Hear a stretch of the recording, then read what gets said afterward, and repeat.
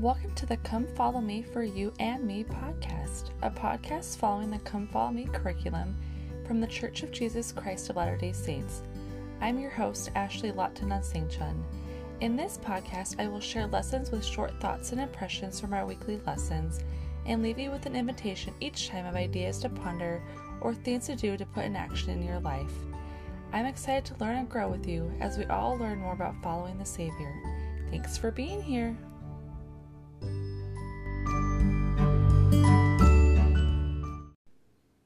Hi everyone, welcome back to the Come Follow Me for You and Me podcast. I learned a new definition of the word exhort this week as I've been studying, and I wanted to share some thoughts about that, hence this podcast episode.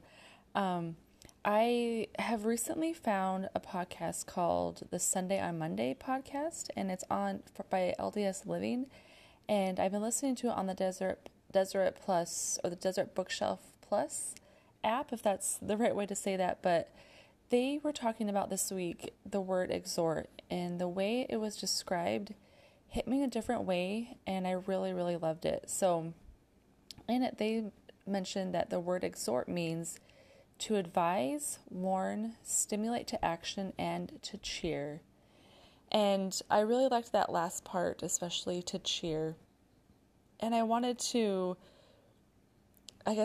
when I heard that, I loved it. I thought, what a great definition. And then I don't think it was by coincidence, but then later that day, or it was the next morning, I can't remember exactly, but shortly after, I was reminded of the importance of exhorting or cheering people on while I was exercising. I work out on YouTube to a channel called with Sydney Cummings, and she always gives these motivational speeches at the end of every workout. And yesterday's workout, at the end of it, she was giving this motivational speech about encouraging others and then also about encouraging ourselves. And she mentioned how important it is for us to cheer on other people and to help them, or how encouraging other people helps them to continue to keep moving when it comes to like exercise and health and all that. And then she mentioned that that's important, but it's almost even more important about us cheering ourselves on. And she gave the analogy that if we were to go to someone's home and they were exercising, we would be so supportive and saying like, you can do it, I believe in you, keep going. But mentioned how hard is that to say that to ourselves, and how easy it is for us to say negative things to ourselves. And would we say those negative things that we say to ourselves to other people as a way to cheer them on? And of course we wouldn't. And I know my mom has mentioned this to me, I feel like so much in my life as I've come to her with struggles or issues. She will mention like, would you say these things to someone else who was struggling? And it's always no, I wouldn't say mean things. Like I say to myself, like, you're not pretty enough, you're not this enough, you're not this enough, you're not this enough, we would never say those kind of things that we say to ourselves to other people. At least hopefully we wouldn't. Most people wouldn't.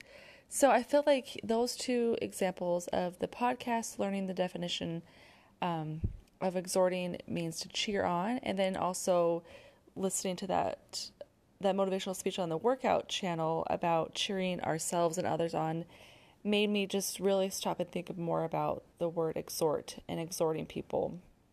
So I wanted to kind of dive into the things that Moroni exhorts us to do in Moroni chapter 10. And he uses some form of the word exhort 9 times in this chapter. So I just wanted to go through those 9 things quickly and give some thoughts, if I have any, based on that. So the first time we read it is in verse 2.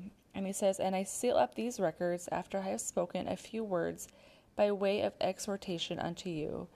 And to me, I love it. It seems like from the very beginning, he's saying, I have these things to tell you to cheer you on, to motivate you. So this whole chapter is meant to be a motivational chapter in my mind, that he wants to help us to move to action and to be better. And then in verse 3, he says, "Behold, I would exhort you that when you shall read these things, if it be wisdom in God that you should read them, that you would remember how merciful the Lord hath been unto the children of men. from the creation of Adam, even down to the time that you shall receive these things. So we know that these things means the scriptures. And he says, and ponder in your hearts. So he's cheering us on, or wants us to remember how merciful the Lord has been. And I love that. And he also wants us to ponder on how merciful the Lord has been. So to remember and to think about that. That's what he's exhorting us to do in verse 3.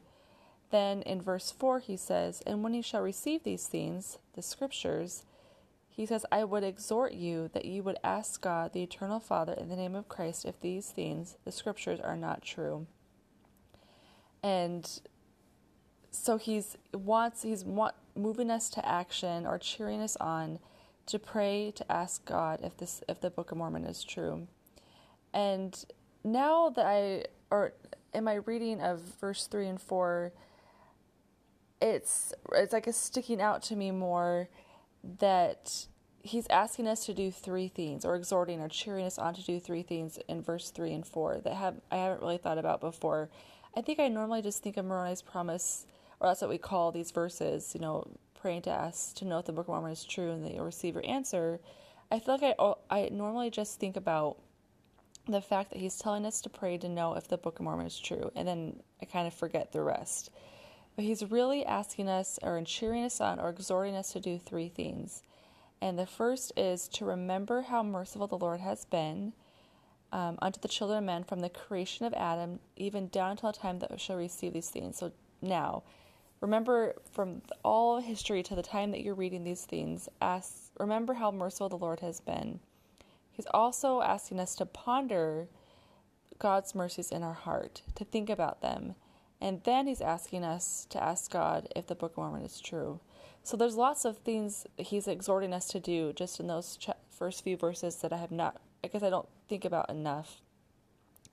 Moving on in verse 7, he exhorts us to not deny the power of God.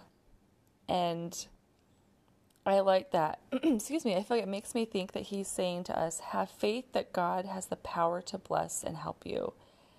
And we know that God is powerful and all-powerful and that can do anything. And so I think that he wants us to remember that we do not deny the power of God, that he's capable of doing those things. And then verse 8, he exhorts us to not deny the gifts of God. And I really love that.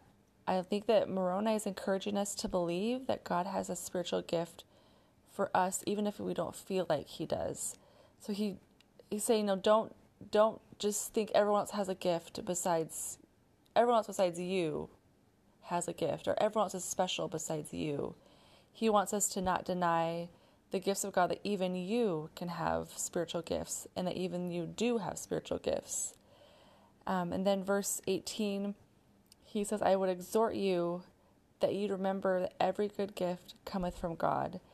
So I think on that end, if we realize that God will give us a gift, then realize that it comes from God, and that it's just not random, that all good things come from God. Every good blessing that we have comes from God, and to then remember that, and to remember to be grateful for that.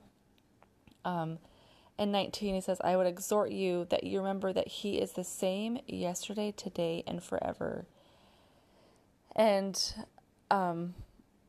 also he goes, and that all these gifts of which I have spoken, which are spiritual, will never be done away, even as long as the world shall stand, only according to the unbelief of the children of men.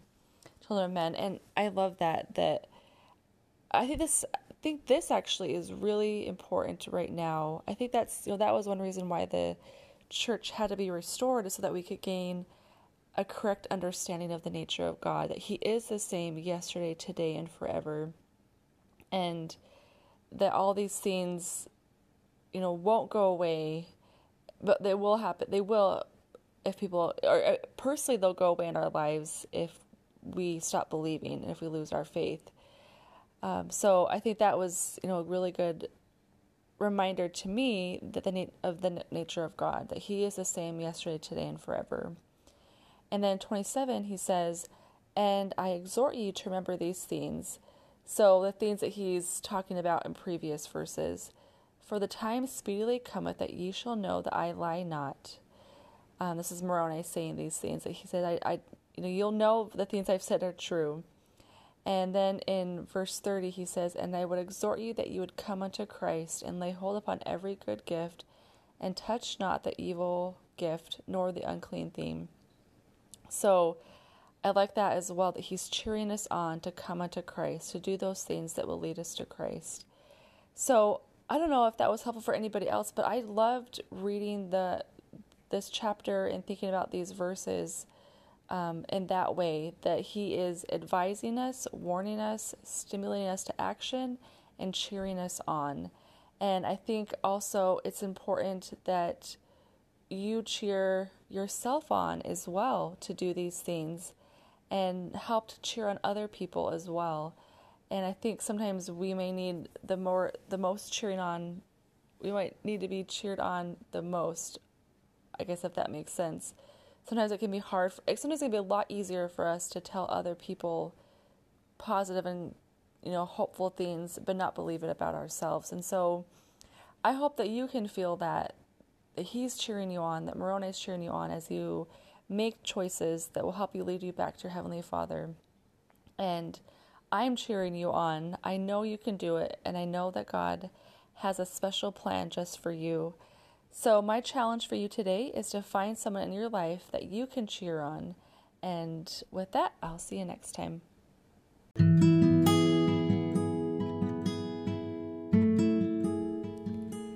Thank you so much for listening to the Come Follow Me for You and Me podcast. Your love and support means so much to me.